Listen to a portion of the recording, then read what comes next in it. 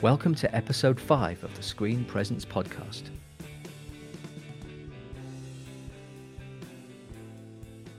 This is the first part of a two-part series looking at the subject of mental health.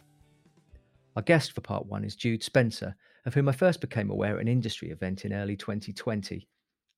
I'll let Jude introduce her fantastic work, but it quickly became clear when we first spoke that we would need to dedicate more time to this subject within this first series of the podcast.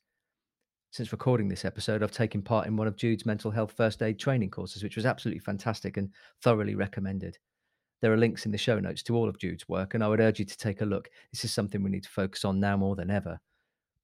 My co-host for this episode is Niall Jones.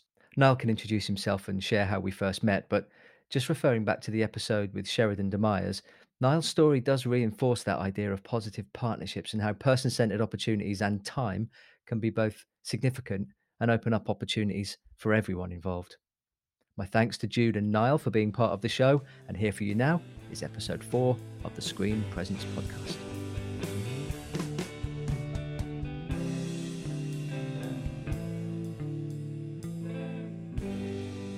Okay, so we're here. We are with the Screen Presence podcast once again, and the co-host for this episode is Niall Jones. Hello, Niall.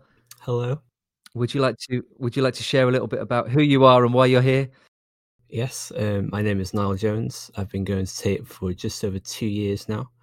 I wanted to explore some different career opportunities after I left university. I didn't enjoy my time there too much, so I decided on film to have a go with that. And with the help of the lovely people at the Go Wales project in Bangor University, I came across TAPE. And ever since I set my foot in the door, I never looked back because, as I'm sure a lot of the people listening know already, TAPE are a really wonderful group of people, and I immediately felt like I was part of a family with them. So, yeah, I'd say that video editing is my main passion. I've been able to help out with a lot of different things during my time at TAPE. I've been editing on various projects. I've done a lot of on-set work, which has been great. Some camera work, some writing, particularly for Approaching Shadows has been really fun, our upcoming feature film. Even done a little bit of acting and teaching, which is kind of crazy for me. It was a really big milestone. I also have a YouTube series called Changing Minds Through Gaming, or CMTG, if you want to go and search for it after the podcast is done, of course. And TAPE have been really great in supporting me do that, and they've inspired a lot of confidence in me with everything I've done there. I'm someone who's had experiences with anxiety and depression, social anxiety in particular. I'm very passionate about promoting good mental health and bringing about more awareness. I think that there's so much people can learn from taking care of their mental health, as well as promoting good communication skills and understanding that it's something that can be very easily talked about. A lot of the time, people see it as something stressful, and I would like that to change. That's such a good introduction. Thanks for those kind words, Niall. You're welcome. Yeah, I really appreciate that. But I think a lot of your involvement has stemmed from your enthusiasm to try new things, you know, and it's kind of borne out in the work that you've done. The podcast is fantastic, and your performance in our film is really great. And to the extent that you took your part and rewrote the script for it, Yeah. the more you were getting into it. So I think that sort of speaks a lot to your approach to things. It's great to have you as co-host for this episode, and our interviewee for this episode is Jude Spencer. Hello, Jude. Hello, my name's Jude Spencer. I am the founder of Dolly Mental Health Training, and we provide training for creative industries, both for teams and for individuals within creative industries. And I came to that having worked in the film and TV industry myself for 12 years. I also volunteered as a Samaritan alongside working. And then I had my own episodes of anxiety and depression, and I came to realise how important it was that we were actually all educated in mental health and mental illness, to be able to spot the signs and symptoms in ourselves and each other, and also know what to do in those situations, because I think we've probably all been in a situation where someone's in the office or in the workplace has been a bit off. And most of us just talk to each other about that person, and we're all quite afraid to actually approach that person ourselves and actually take steps to take action to support that person or confront what is going on. So yeah, part of my training is to try and encourage people to gain that confidence and gain those skills to know how to appropriately take action when we can see that something isn't quite right. And I'm really happy to be here. So thanks for the invite today, Steve. No, not at all. It's a real pleasure. I'm interested, before we get into the sort of nuts and bolts of the conversation, I'm interested in what you were saying about your experience within working in the screen industries, and then you are where you are now as a trainer, and what that kind of the bridging between those two things is, moving away from working and starting something yourself, because there's a lot to that, isn't there, and a lot involved in that process. Can you say a little bit more about that? Yeah, so I worked in the industry for 12 years. I worked in production, which I loved in so many ways. I loved being at the heart of the production. I loved being that linchpin, and that person that helps to keep the team going. It's a really supportive role, I think, being in production. And I really enjoyed that element of it. But I really struggled with the consistent demands that were thrown at you at any given time of the day or night. You were expected to kind of deal with whatever problems were occurring at the drop of a hat. And it was also a really fractured job, and I've come to learn that I actually have quite an anxious mind, that my mind is already whirring at 100 miles an hour anyway.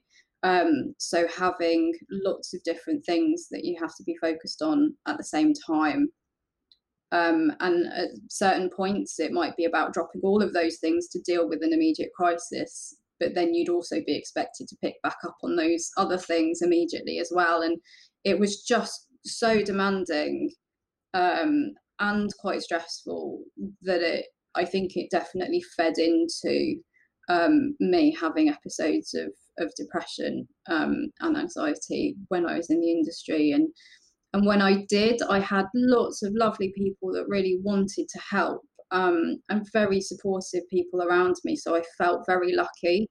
But I was also not supported in some ways, in that I never got the appropriate help. No one said to me, actually, you're showing signs that there might be something more going on here with your mental health. No one ever said that to me. And if someone had, I probably would have got the treatment quicker, and I would have recovered faster than I did. And as it was, I went through various iterations of going to the GP, being diagnosed with a vitamin D deficiency, being referred to a chronic fatigue clinic. So the support I got was inappropriate for what I needed. And if I knew then what I know now, I would have sought very different kinds of help. Yeah, it's interesting what you're saying about I guess really how a lot of people who are such strong advocates for mental health have all gone through difficulties first, and they've all been kind of, I guess, almost mistreated. What you said about chronic fatigue syndrome, I actually had the same thing when I was 13, and that was really the first time my depression hit me, and I got sent to hospital for a while, and they were treating me for chronic fatigue, and it was completely the wrong thing to be doing. But for the longest time, that was kind of the patch they wanted to put over it and what they wanted to call it. So yeah, it's really interesting. I think there's a lot of misunderstanding around mental health, and also chronic fatigue. I've spoken to a few people who have had similar experiences, whether they have chronic fatigue or whether they don't. That there's a real lack of understanding about both areas, and I think there's quite a blurring of that, because for me, my depression was incredibly physical. Like, there were days when I couldn't get out of bed.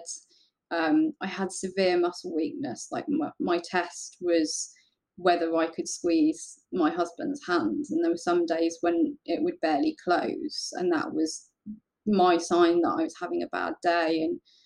And actually, for me, I actually had something to show for my depression. Even though at the time I didn't know that's what it was, but I had something to show. But for a lot of people, they might feel that exhaustion and that tiredness, or it might look different to them, and they don't have anything to show to the doctor or to other people. And I think in a way that's kind of harder. I could at least physically show people that I'm not well, there's something not right with me. And that was my kind of test to show where I was at on whether I was having a good day or not. And it was very up and down. And I'm sorry to hear that you went through that, Niall. How did you get through it then? What was your process for recovery? Well, they had me in hospital for a while when I was 13, and eventually being in that hospital environment kind of led me to become better because I was off school for quite a while.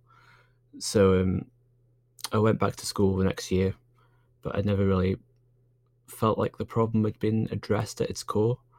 So I guess really it lasted a couple of years. Then going into sixth form again, I started to burn out even more. And really, it wasn't until I was in university where I really hit quite a low point that I realized for the first time that, okay, I might actually be depressed at this point. It wasn't until then that I was able to objectify after hearing other people's stories on it. So once I was able to do that, that's when the recovery process started for me properly, and I was able to seek help. That's quite a long time that's from the age of 13 to what, 18, 19? Yeah, I think That's quite a long time of kind of trying to manage something and not knowing really what it is. Yeah. And I think that's really common.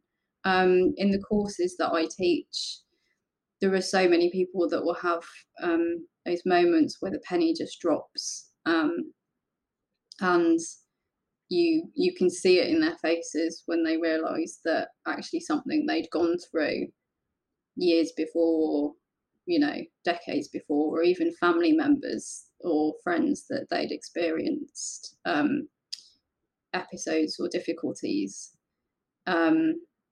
You can see them have that moment of realization of, oh, that's what I went through, or that's what they were going through, and you can just see this unveiling of understanding. And I think that's a really powerful thing. And for me, that was my kind of realization moment, was actually when I did my own mental health first aid training.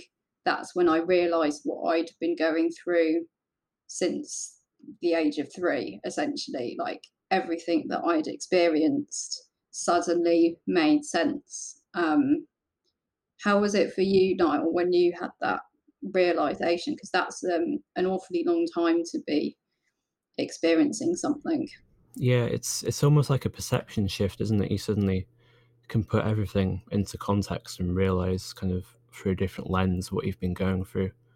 So for me, it was definitely really important to be able to almost say that it's not a part of my personality. It's kind of something that I'm going through, an illness that can be treated, and something you can learn to recognize the signs of, and say if you're in a worse mood one day, it might be because of that, things like that. So yeah, it's definitely really interesting that that seems to be the case for a lot of people, but I think it's so hard to realize when you're in that situation, and like we've said, it can be such a long time before you do realize.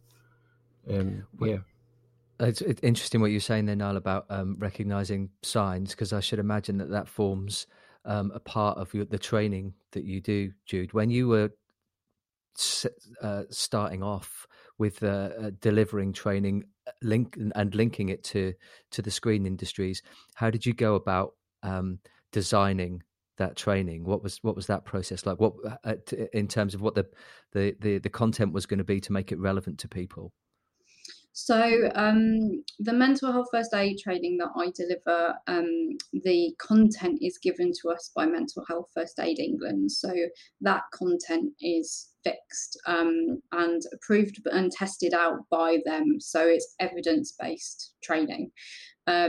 So we have that content which gives us all the information about the signs and symptoms of mental ill health, and we take individuals on the course through recognizing anxiety, depression, psychosis, signs of self-harm, eating disorders, and look at how that might look in the workplace. We also touch on how it might look in terms of remote working, which is obviously a challenge that more and more of us are facing, is being able to recognise that in our team members when potentially their camera's off on Zoom, or they are not engaging in the workplace socials. It's much harder to be able to recognise those signs and symptoms in a remote working setting. But what I do with the content that we're given is then I'll relate that content to the film and TV industry based on my experiences. So if we think about how we might approach someone who is experiencing or showing signs of depression, but we're away on a shoot in the Outer Hebrides, what would we do in that situation? Who would we talk to? How might we approach someone? Would we approach them while we're away on set, when they're away from their support network, and when they're away from their friends and family, and in quite a stressful situation? Is that an appropriate thing to do? So we have those conversations around the context of the film and TV industry and situations that we may find ourselves in. So we also talk about what we might do if a contributor was showing signs, or what we'd do if we were on set. So we look at the different areas and how we might apply the mental health first aid approach to the different scenarios that we might find in the industry. It's actually interesting because it was something I was going to touch on at some point. Was a lot of my experience with TAPE has involved TAPE treating people as individuals, so understanding what their individual needs are and being able to adapt from person to person so that they get the support that they need in the end. Would you say then that's a message that you strongly agree with? Yeah, absolutely. I think you're spot on, Niall, that having a person-centered approach to whatever support you're offering is essential, because and one of the things that we talk a lot about is not giving advice. And so many of us have this really good instinct to want to fix a problem for someone. We want to make it better for someone. And our attempt to do that is to draw on our own experiences and share what worked for us. And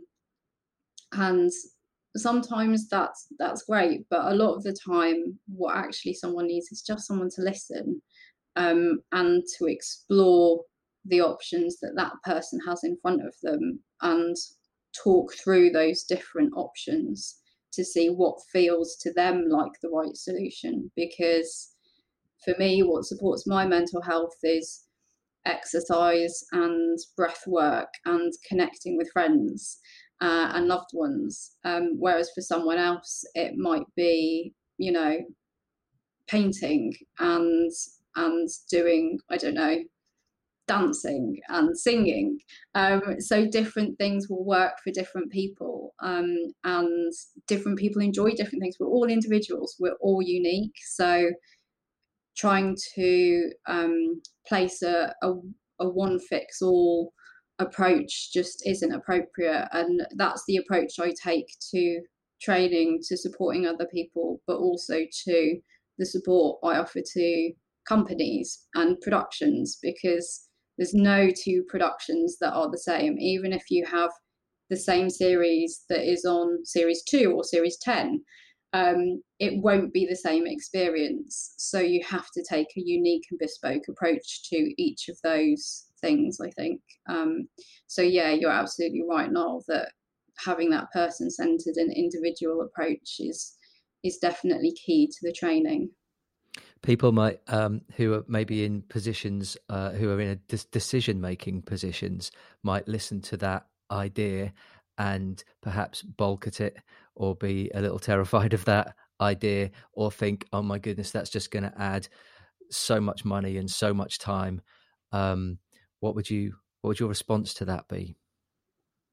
I would say, how much time and how much money would it cost for something to go wrong? What is the cost of, in the worst case scenario, what is the cost of losing one of your members of staff? In all honesty, and that is the reality we're facing, is that we are losing team members. And if it's not losing team members in terms of losing their life, we're losing team members in terms of people leaving this industry in its droves.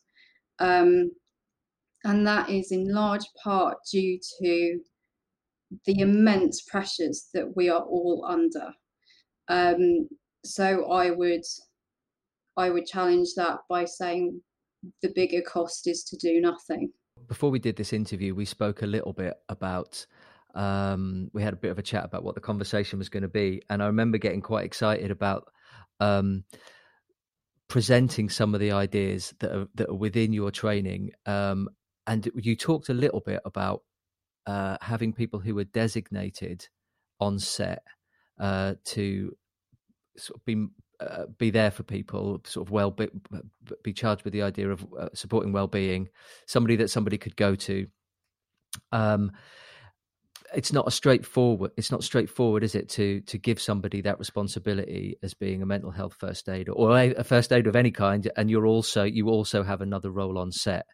Could you talk a little bit about those challenges that perhaps people don't necessarily think about initially? Yeah, absolutely. There are some challenges that come with being a mental health first aider on set or on a production.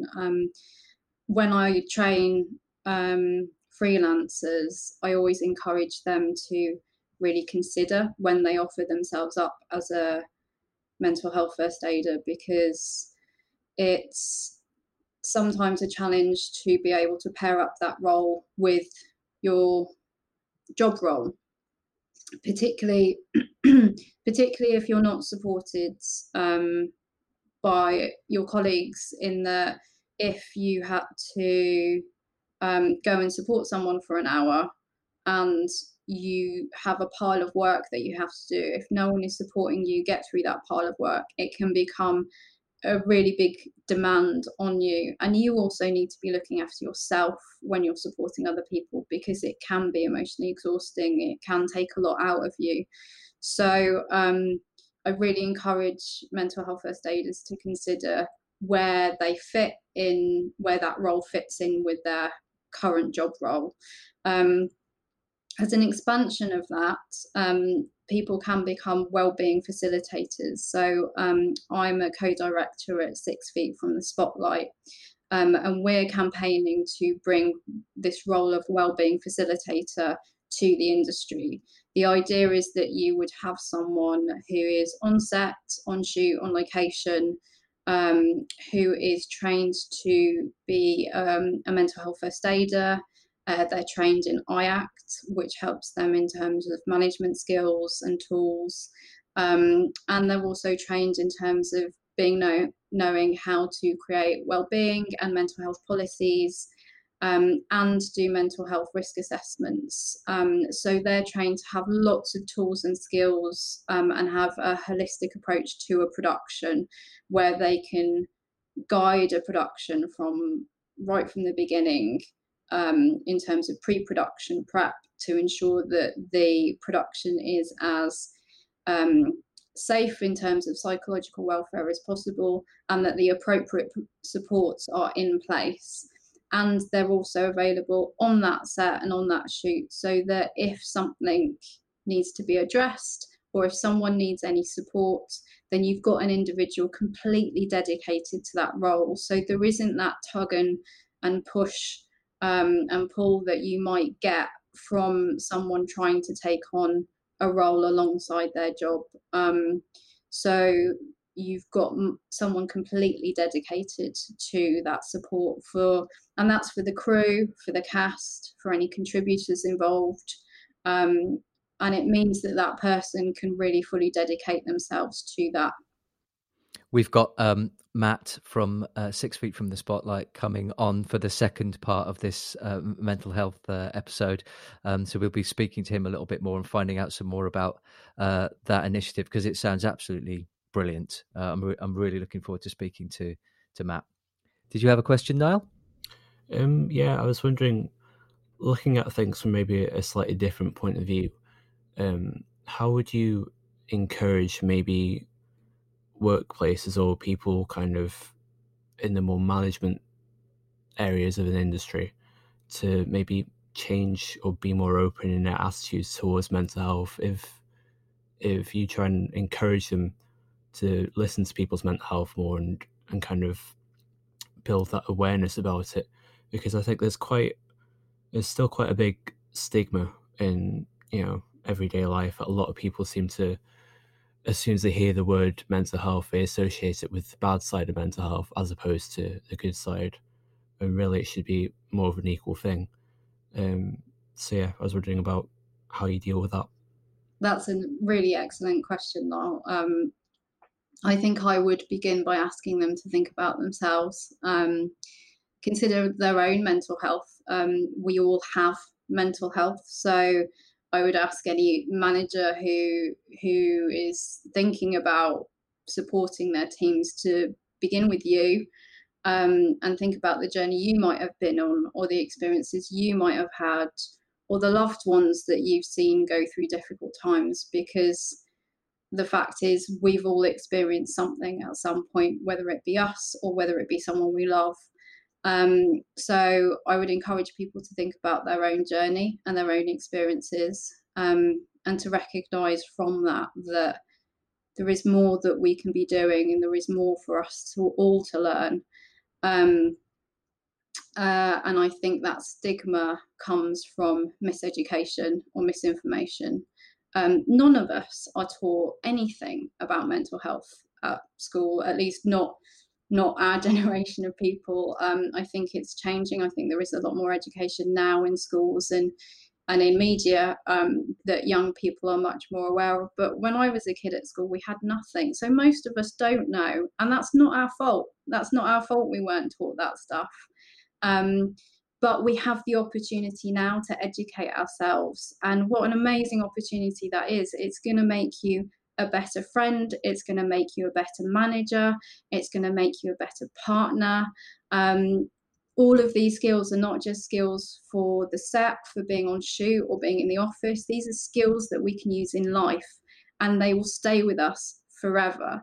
So you will not regret taking part in training or educating yourself in an area that affects us all ultimately. So it's valuable, and those skills that you'll learn are skills that will stick with you forever.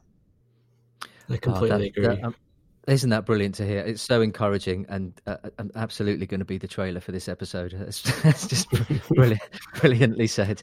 I wanted to ask a little bit about Dolly. So Dolly Mental Health is the new branding for Mental Health Trainer. So I used to be called Mental Health Trainer, and we've just rebranded as Dolly Mental Health. It is an approach towards supporting people and companies within creative industries to be more empowered and educated around mental health. So Dolly Mental Health offers various different forms of training. The core of our training is mental health first aid, because we believe that everyone in the industry should have access to that support, whether that be on set, on shoot, on a production, and having someone in your office trained to be a mental health first aider, a lot like having a physical first aider. It's that initial source of support, and you would never dream of setting up a production without having a physical first aider. You just wouldn't. And the approach is the same for mental health first aid. Alongside that, we offer mental fitness workshops for teams and individuals, which can help to build our own tools of mental fitness. I'm really passionate about the idea that, a lot like building a six pack, we can't just go do yoga once and expect ourselves to be strong and flexible. And it's exactly the same with our mental health, that we need strength, flexibility, and endurance. And that takes consistent effort. And that doesn't need to mean taking lots of time in dedicating hours towards our well-being. It could be as simple as engaging in breath work while we make our morning coffee, or thinking about 3 things that we're grateful for as we brush our teeth at night. Small micro ways that we can build in tools into our day-to-day life that make us feel really good and just can help to empty that stress that we all experience from day to day. And that's our mental fitness course. We also offer mental health first aid refreshers, mental health awareness, and webinars around remote working, so that companies can know a little bit more about how to support their teams when working remotely. So we offer a whole range of different training at the moment, and we're looking to expand that. So over the coming months, we will start to offer wellbeing packages which can help teams if they want to support their team's wellbeing and they don't really know where to start. Then we will be able to offer wellbeing packages. So you can have lunch and learns around crafting, around yoga, around mindfulness. So we can offer a whole 360-degree approach to looking after your team's wellbeing. I completely agree. And like you mentioned, I think really that mental health and physical health should be treated on kind of the same basis. They're both of equal importance, and I think that's really the way forward. And I'm glad that attitude seems to be progressing in general. What would you say that some of the biggest changes you've seen during your career in the field are, that you've observed in the film industry in particular? I think the biggest change by far has been COVID. COVID's been horrific for the industry in so many ways. So many people have been out of work, they've been financially unsupported, and it's led to an awful lot of challenges for individuals and for production companies and for broadcasters. Everyone has been affected by it, and I think for the first time it's broken down that wall that we as freelancers all put up of, we're fine, we can do this, we can get through it. I think for such a long time there was this wall of pretense that we all put up because we don't want to be seen as weak or unreliable or unable to do our job. And actually, because we were all going through the same thing at the same time, and it was really anxiety inducing, it broke down a lot of those barriers, and allowed conversations between freelancers and broadcasters and production companies in a way that has never happened before, and in all honesty probably won't happen since. But I think it's that beginning of that conversation which has started to happen. And since the beginning of lockdown, companies have approached me and asked, how can I make my production more positive and more supportive for my crew? How can I go to my bosses and try and fight for their well-being? And that hasn't happened before. So for the first time, conversations around your crew's well-being are happening in productions, and that's amazing. It's really sad that it's come from something as horrific as COVID-19 and a pandemic, but sometimes it takes something quite dramatic in order for dramatic changes to happen. The Film and TV charity have done a huge amount of work around mental health in the industry, and they did a survey last June around what the current state of the industry is, and they launched their report in February this year. And it showed that 9 in 10 of us had experienced a mental health issue of some kind. And that's only got bigger and only got worse since then. That was before COVID, so none of what we've gone through in the last 6 months even equated. And those stats that are in that report, the report's called the Whole Picture Programme, and I really recommend everyone look at that who works in the industry. The report is really shocking, and it showed at that point in time that we were in a mental health crisis as an industry. The stats versus the national average were much worse, dramatically worse, and it's only got even worse since then. So we all have a responsibility to be doing something, whether it be educating ourselves or just starting to have that conversation with our peers and our managers, and starting to be open about our own experiences. Because the thing that I found was that as soon as I started to talk about what I'd experienced, I realized that everyone had a story to tell. And I think that COVID's shown that in a lot of ways to a lot of people, but we have to keep continuing the conversation. So going forwards, that conversation needs to continue. We need to continue being open when we're back in the workplaces, and saying, actually, this is really hard right now. I think we as a team need some support. And just have those conversations. And it can be hard. It can be hard to stick your head above the parapet and say, sorry, we need to stop here. This isn't working. It takes a bit of courage and a bit of bravery. But it's so vital that we do that we find our voice and find our courage and say it when things aren't right. Absolutely. And in mentioning COVID, I think it's worthwhile considering the long-term repercussions, because as soon as things start to feel familiar again in terms of the way that work is taking place, it's a time to double down on that idea about person-centered support, because people will have had experiences that will resonate for generations, and that could be people of any age coming because it's been, as you said before, it's been a real leveler in some respects. So it is time to use that idea that we can all appreciate as a platform for changing the way that you approach supporting people. It's been brilliant talking to you, Jude. Niall has completely taken all of my questions, which is fantastic. Niall, before we wrap up, is there anything else that you wanted to ask Jude now? Yeah, I was wondering, a big question to end off. How would you envision positive change in the future regarding mental health in the whole film industry?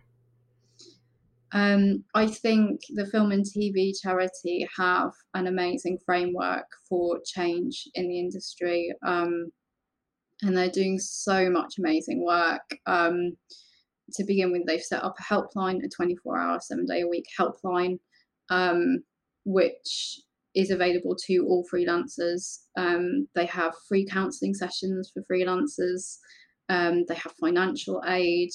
They have legal aid, and aid around bullying and harassment. They've also set up a peer support network, which I know is going to evolve, and will be in the future, hopefully more face-to-face and more online support. And the training is going to evolve as well. They've got they've just appointed a training lead, so the training will develop with them in terms of what offerings will be available that are relevant to the film and TV industry. So I'm really hopeful about the future of the film and TV industry. I think it's only going to get more supportive, and more open. I do think it's going to take a long time. The Film and TV Charity have a 5-pillar plan for 5 to 10 years. So it is about being patient, about being consistent and sticking with it. I see the industry becoming a more supportive one to be in. And I think it's going to become a more flexible one where hopefully people who are choosing to become parents won't feel like they have to leave the industry in order to find that work-life balance. So I do see it moving in a more positive direction going forwards, but I'm also aware that that will just take time. I can endorse what you were saying about the film and TV charity as well. I was fortunate to be a beneficiary of their free counselling at the end of last year, and it's the first time I've kind of entered into anything like that. And their support through the entire thing was brilliant. I felt heard, and then the service that I received was fantastic. So I can totally endorse what you're saying. They are definitely worth linking with, and we'll put some information in the show notes to this episode, of course. Jude, thank you so much for coming on the Screen Presence podcast and being our guest for this episode. It's been brilliant to hear what you've got to say. Niall, thank you so much as well. Thank you. Thank you both very much. Thank you so much. It was so lovely to meet you both. The Screen Presence podcast is brought to you by Tape Community Music and Film in partnership with the BFI. Artwork is by Matt Canning, and the music was written and performed through the Tape project, The Sound of Colour Orchestra. Post-production is carried out as part of Tape's Media Club, a project through which people from across communities work together and receive person-centred training on a range of creative activities, which in turn supports the development of new work and ideas.